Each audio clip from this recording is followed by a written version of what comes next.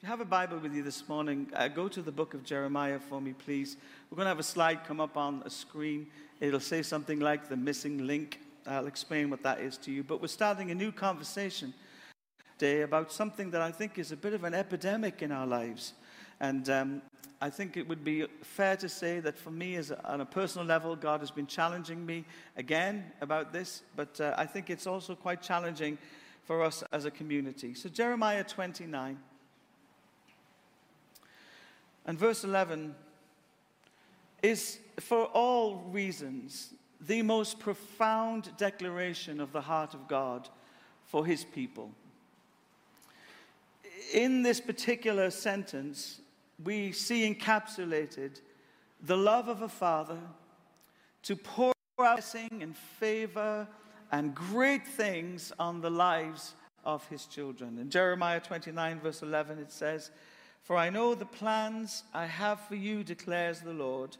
How many of us know when that the Lord declares a thing, it's so much more than just telling us this is possible. It's God willing us to believe and to partner with him until it's completed. Amen? So when the Lord declares something, it's the same voice that declared, "Let there be light." It has an authority and a breadth and a magnitude. It's so phenomenal. When we read it sometimes, I think we misrepresent this particular scripture because we have taken this grand and glorious declaration and made it a wish list. Maybe, perhaps, somehow, in spite of me, all of these words are getting in the way of us embracing this truth and receiving this blessing. But this is the Lord declaring, the God of the universe, speaking life over you, the God who created you, promising you abundance and fullness. And he says, "I know the plans I have for you. Plans to prosper." Wait for a moment. Are you telling me that God would like me to prosper? You better bet your life I am. God wants you to prosper. Now, please, before we get into name it, claim it, blab it, grab it kingdom, okay? That's not what this is telling us. You can have everything the world has to offer you and be absolutely impoverished inside. What does it profit a man if he gains everything but loses his soul? God's prosperity is not just temporal, it's eternal. For when he declares something, it has an eternal consequence over our lives. Now, let me be honest with you.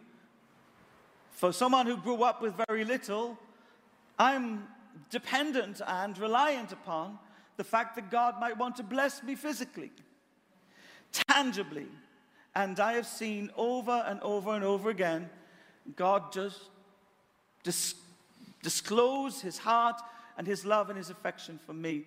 A few years ago, my world as I knew it came to an end, and I had no financial ability to sustain a mortgage and a family. And God, in his great wisdom, took me through a 2-year period where, without really earning an income at all, I ended up with savings in the bank.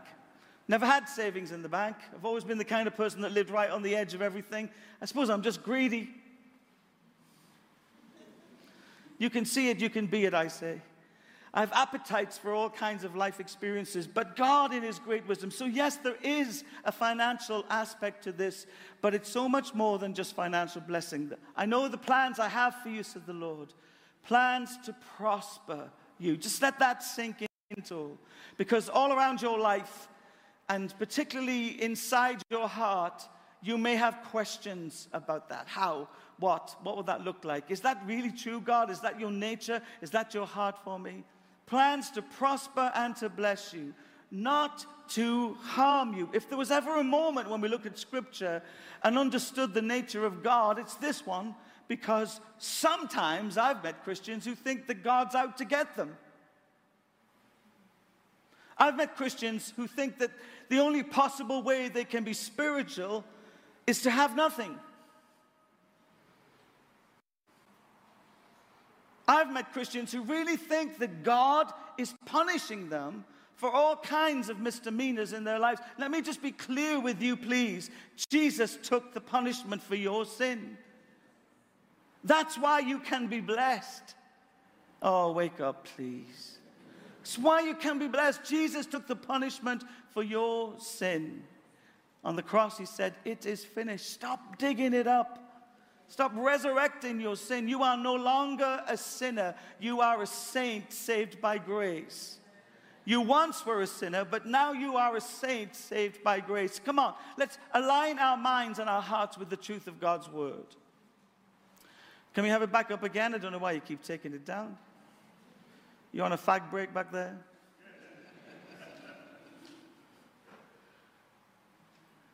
Plans to prosper and to bless you, to give you a hope. So whatever God is saying to us here, it has something to do with his preferred future for our lives. Do you know that God has a preferred future for your life? Now, can I ask you a quick question? Because I like to be polite.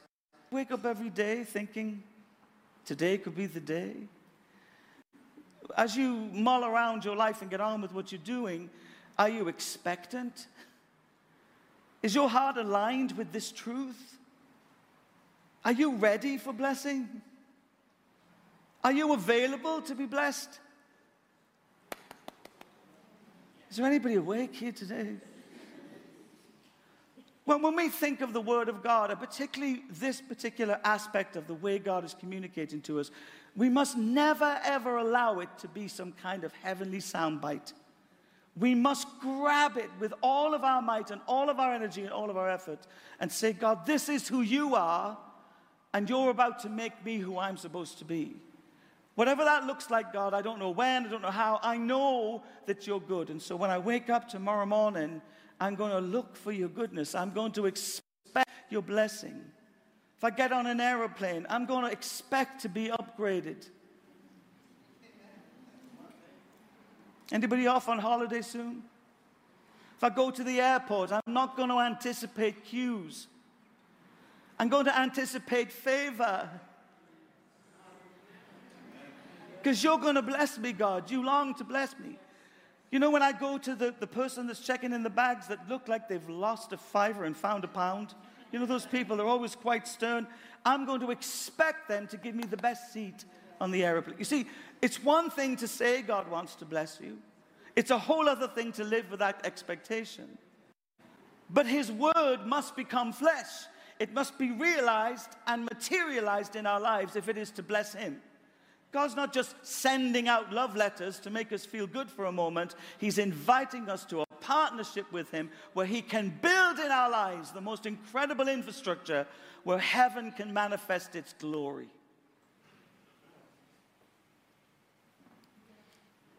God is for you. Do you know what that actually means? When the world is against you, they do not stand a chance. There's not a hope in hell. In fact, there isn't a hope in hell. They don't stand a chance. You know, whenever people come against you, they don't stand a chance. Now, please, I'm not trying to make you feel all excited for a moment, but I do want to remind you, it's so important to me that we don't just hear the Word of God, that we embrace the Word of God, that we allow the Word of God to become flesh, materializing itself in our lives, our day-to-day lives. Otherwise, all we've got is a hope that's deferred, and a hope deferred makes the heart grow really sick. And when that word says sick, it means poisonous.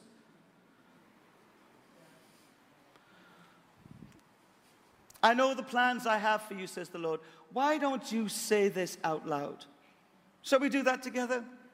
It's always me that's reading the bits and pieces, but why don't you say it out loud? I know the plans he has for me, my Lord. Say it.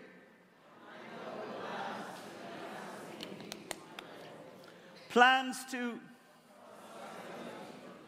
and not to harm me, but to give me a hope. So God has a preferred future. He has a plan from the foundations of the earth. His heart and intentionality in every moment and every day and every part of your life is to make you prosperous, which is so much more than money. Why are we not living in it? what happened? I think I might have the answer. It's called the missing link. So God has spoken, and I have some level of belief and trust in his word to say it is possible. But between what God said and how I live, my imagination, the womb of my spiritual experience, has somehow not partnered with that truth. Do you know why I know that's true? Because if I expected to be blessed, I would enter into every conversation, every situation, with my mind aligned to the truth I say I believe, and my expectancy right at the surface, waiting for that blessing to come to me. So somewhere between what God declares and wants and what we all hope and believe, there is this. It's called my mind. And my mind has done a number on me. My mind has taken things from me like peace.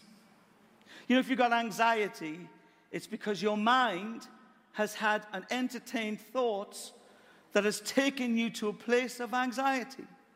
Listen to this scripture. My God will keep those in perfect peace. Peace is the governance of heaven, whose mind is fixed on him. When my mind is fixed on him, it becomes unpenetrable to the attacks of the enemy to take me down the route of anxiety. My problem is my mind is not fixed. And the word fixed, I think the Authorized Version says stayed. In other words, I've camped here. I've settled here. This is where I live. This is who I am. This is what I do. Okay? My God will keep me in perfect peace when I've camped here, I've settled here, and my mind is flooded with and fixed upon the reality of the God who wants to bless and to prosper me. Amen? I was chatting with a young man earlier today. He's a great young man. And he struggles a little bit, I think, he doesn't mind me telling you this story, with anxiety and a bit of depression. And I've just journeyed with him for a little while now.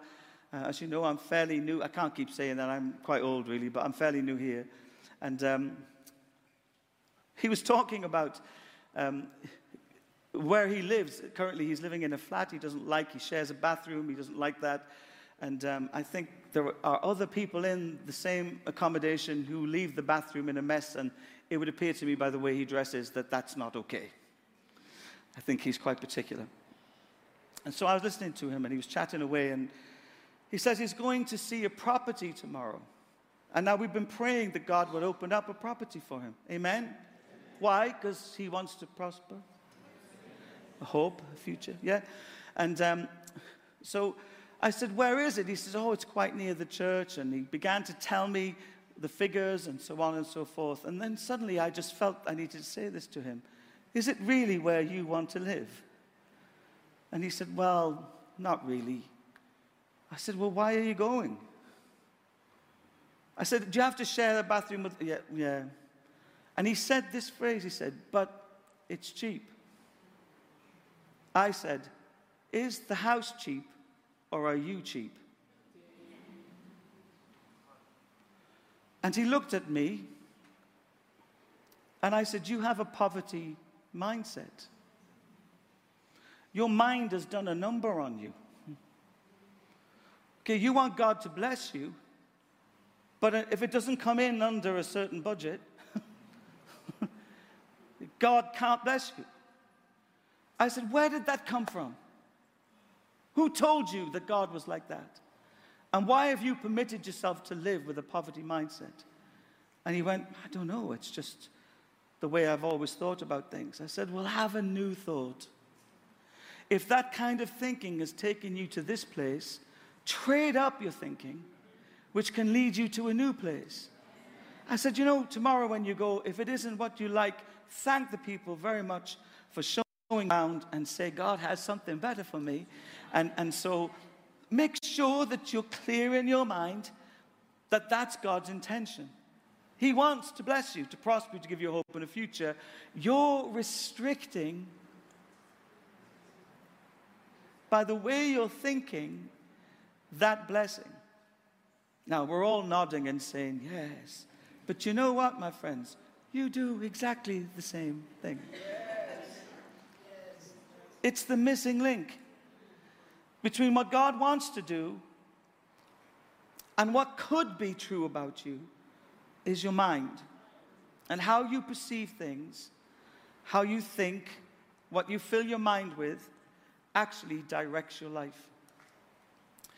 In the book of Proverbs, verse 23 and verse 7, it says this. I wonder if we can get these up, if possible. So as a man thinks in his heart, he is. So let me give you some insight. If you see yourself as poor, it really doesn't matter how many zeros there are attached to your salary. Your wallet will always experience more month than it does money. If you feel a victim or oppressed, there will always be someone or some circumstance keeping you from reaching your goals. You may even know that God wants to prosper and to bless you. You perhaps are praying for that to come to pass. But until you see yourself the way God sees you, nothing is going to materialize. Over the years, I've met lots and lots of people in ministry, and some of them stand out from the crowd. I had a friend who I led to the Lord in Glasgow. Became a multi-millionaire. He flew Jane and I. It doesn't happen every day to me, so don't get envious or anything. It was a one-off out to Florida. I mean, I remember him when he was off his face on heroin, and he's living in his palatial mansion. 2 doors down is Benny Hinn. He arrives at the airport in his Ferrari to pick us up. Have you ever been in a Ferrari? I couldn't get down to get into the seat at the front, to be honest. And I knew that if I got down, I'd never get back up. But thank the Lord, he hired a more upright vehicle for us, and we were able to get in and out of it. His wife drove a Maserati.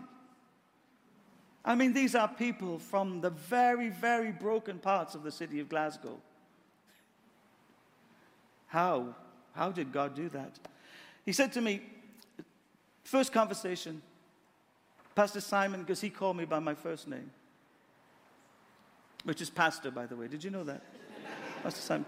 He said, I want to bless you. I so want to bless you. That's why we brought you here. And I said, well, that's very nice. I mean, it's such a joy to be here, to see what God's doing in your life. And he said, you know, I've got something for you. And he went off to his cupboard and he brought out, I think it was a Rolex watch. And he said, thank you. And I said, thank you. Because you would, wouldn't you? I thought it was fake. Don't tell me you didn't buy one when you were in Turkey. I know you did. Okay. I've got about 5 of them. I don't know where the hands are on any of them. They've all disappeared over time. But he said, here's some tickets. You can go to all of the parks. I think he thought he was blessing me. It felt more like a curse to me, to be honest with you. Standing in queues in the heat with a daughter that wants to ride everything.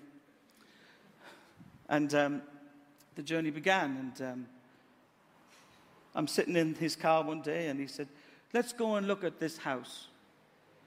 And so he takes me. He lives in this gated community. He takes me to see this house. I mean, it's like a mini stately home. And he said, we'll have a look around. We had a look around. I love houses, so it was a great thing to and I'm saying, why are we looking? He said, well, I would love for you to come out here and to start up your own ministry. I said, you know, it's like Colds to Newcastle. His name was Scott. How many churches are there in America? And he said, no, I just think it would be really good if you came out here. So he was about to buy us. I think it was $3 million, the house. Don't be envious or jealous. So as a man thinks, he is. Okay, and so I said, well, we need to talk, Scott, because I feel a little bit uncomfortable. He said, I knew I'd get you there. I knew I'd get you there.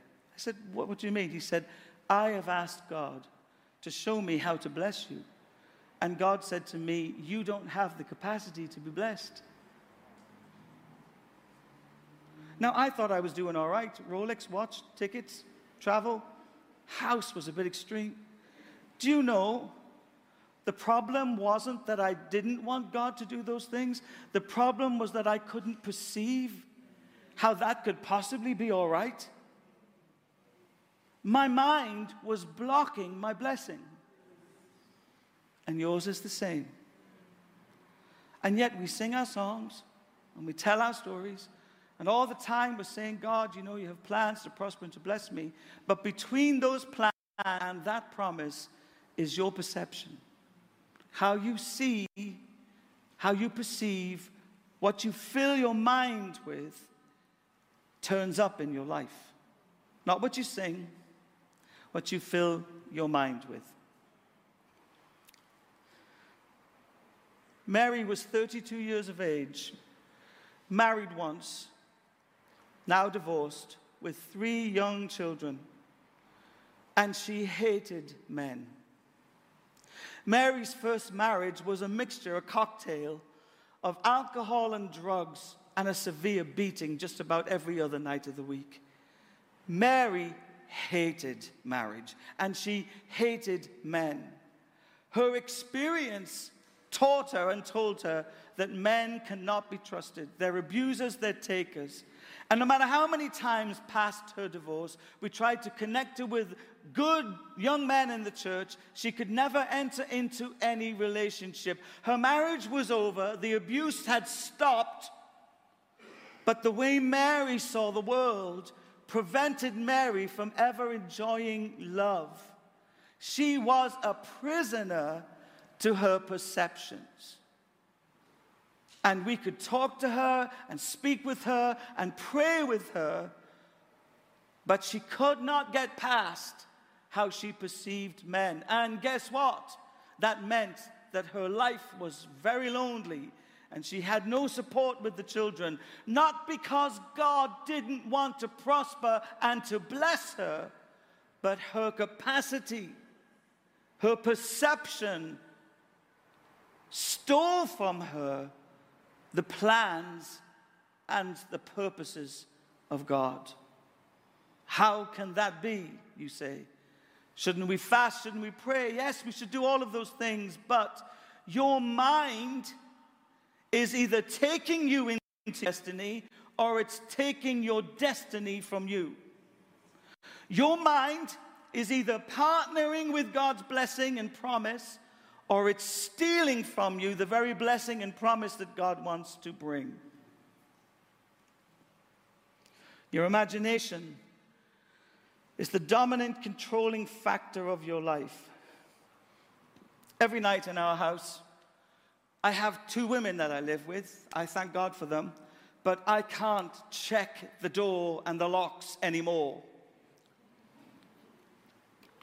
There's only so many times you can put the key in the Yale thing and turn it. Bring reassurance to the people around you.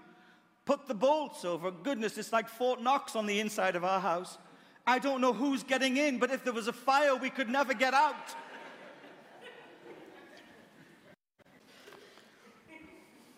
Why? Why? Because somehow a mindset is formed that's based on fear and anxiety and uncertainty, a lack of safety perhaps, and it does not matter how many times a communication happens that brings reassurance, because that mind is now fixed in a particular way.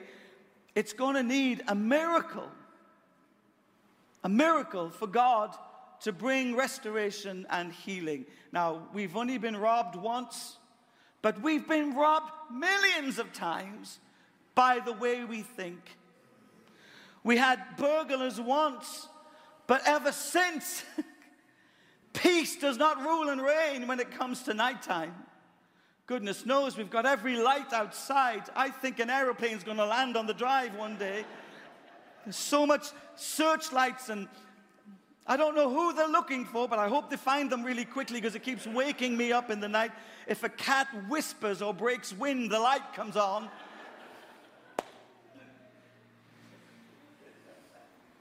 So as a man or a woman thinks, They are.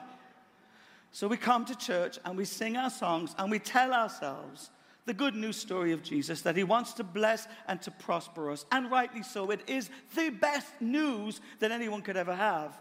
But between God's promise and you possessing it, you have a purpose issue. I have a friend, just the one. They've diminished over the years. And he gets up every morning and he practices expectation.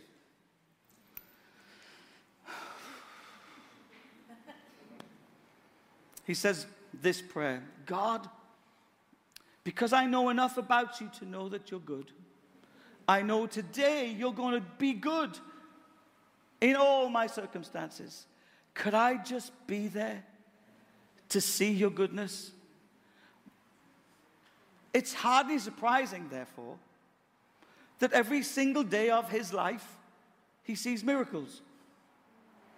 It's hardly surprising that in every conversation he has with somebody who doesn't know Jesus, there's a moment where the Spirit speaks. Why? Because his mind is partnering with his promise. And his perception is waiting for the exceptional blessing of God to come to him. Not long to go now till Pastor finishes. I'm throwing a cat amongst the pigeons today. I'm doing it purposefully. Do you know what's standing between us and our city coming to faith?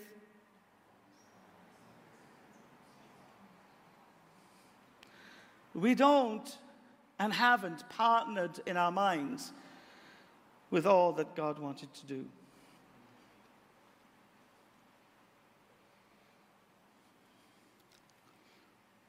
There's an exceptional, weighty presence of the Lord upon this conversation. Not because it's me, but this is the key. A good news story. When I was in KT, I met a young man. I think his name was Lance. He was handsome. You know how rare that is in church, ladies, don't you? And available.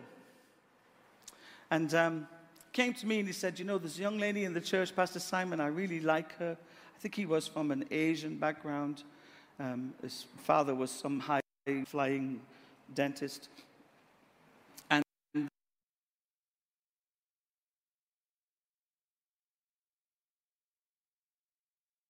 they asked me to marry them, which is lovely. It's always a good thing to marry people, isn't it? I like matches, hatches, and dispatches. They're all part of the rich tapestry of life. And I went along to the venue. Let me tell you what the venue was. Kew Gardens. I've never seen anything like it in my life. They had their wedding reception in, you know, the glass thing? Has anybody ever been to Kew Gardens? Well, Google it. Google it while I'm talking. Google it while I'm talking. See if you can find it. It's just breathtaking, surrounded by palatial grounds. And I've never seen flowers like it. I've never seen dresses like it. The young men that were all the groomsmen danced in amongst the tables in formation, sang. I mean, what a wonderful expression of love and devotion. And after the wedding was over and they came back from their honeymoon, he was renting an accommodation. He said to me, you know, I'm really interested in purchasing a flat. Would you come with me? Would I come with you? Is the Pope a Catholic? Of course I'll come with you. And I imagined that we would be going to, you know, young couple and everything. I thought it was her family that paid for everything. I went to view the flat. I think it was on Kensington High Street. There was a very posh man as a concierge downstairs shaking hands with people. It's not like that in Selly Oak, is it? Or Wheelie Castle, is it? It's not like that here, is it? And so I thought, oh, this is going to be nice. I went upstairs. £3.4 million. His first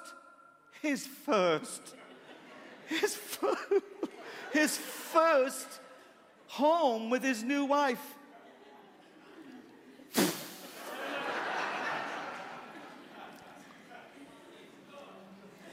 Absolutely. There's a man down there looking for a flat. I can tell. I don't think you'll find one like that around here, but keep going. So I thought, let's talk. And he said to me, I'm not going to have a mortgage. I can have a mortgage? I thought, what is going on here? So as part of the ongoing conversations around the new marriage situation, we agreed a number of times that we'd meet and we'd talk about marriage and love and life and what it means to be given to someone in that way. And I'm sitting in a coffee shop somewhere in Kensington with them. And I said, I have to ask a question. Please forgive me. It's very crass and not at all spiritual. But where the heck did the money come from? Where the heck did the money come from? He said, oh, I was waiting for you to ask me that. He said, when I was 6, I believe God told me that I would be a multimillionaire. And so I worked really hard in my education. You see, that's partnership with an invitation. I applied myself in every situation I was in, and I found the favor of God rested upon my life to make money. I said, give me your hand, put it on my head, and prophesy as quickly as you can. I don't mind putting down the coffee to receive the blessing. And he imagined, as a boy, what his life would be. He imagined it. He dreamt dreams. And that dream so permeated his life that he got the best education he could. He worked the hardest of any of the students in his school. I think he was a graduate of Oxford. He was phenomenally bright, and he was headhunted all over London by all kinds of international companies that valued his expertise and his capacity. You think he woke up one Tuesday at 24 and all that happened? You see, I think sometimes we think of God in terms of luck.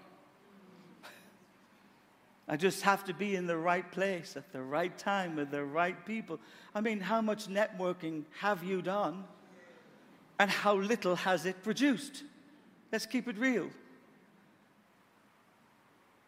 This is not a game of chance.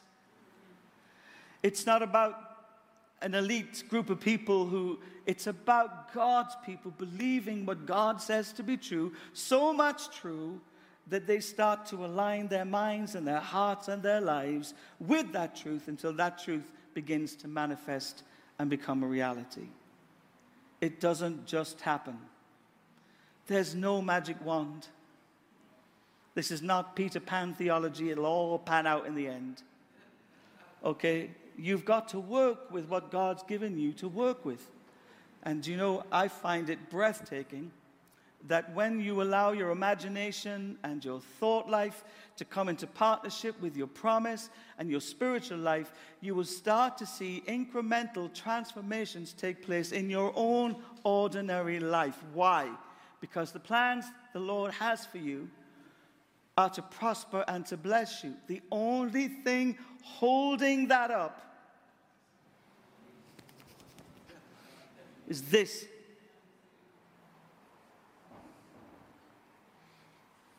Philippians 4, verse 8. And we're going to finish with this, and the girls are coming back to dance, which will be so nice after all of this, won't it? Won't it? Philippians 4, verse 8. Perhaps you can get it up on the screen. If you could just put that cigarette out, John, that would be great. Thank you. It's a bit of a fire hazard in the booth.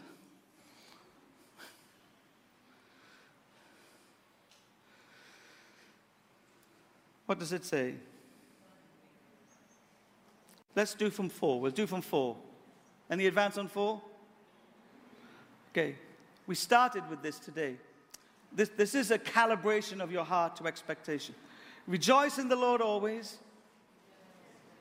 In other words, Paul is saying, set your heart to blessing. Be a blessing to God, and He'll be a blessing to you.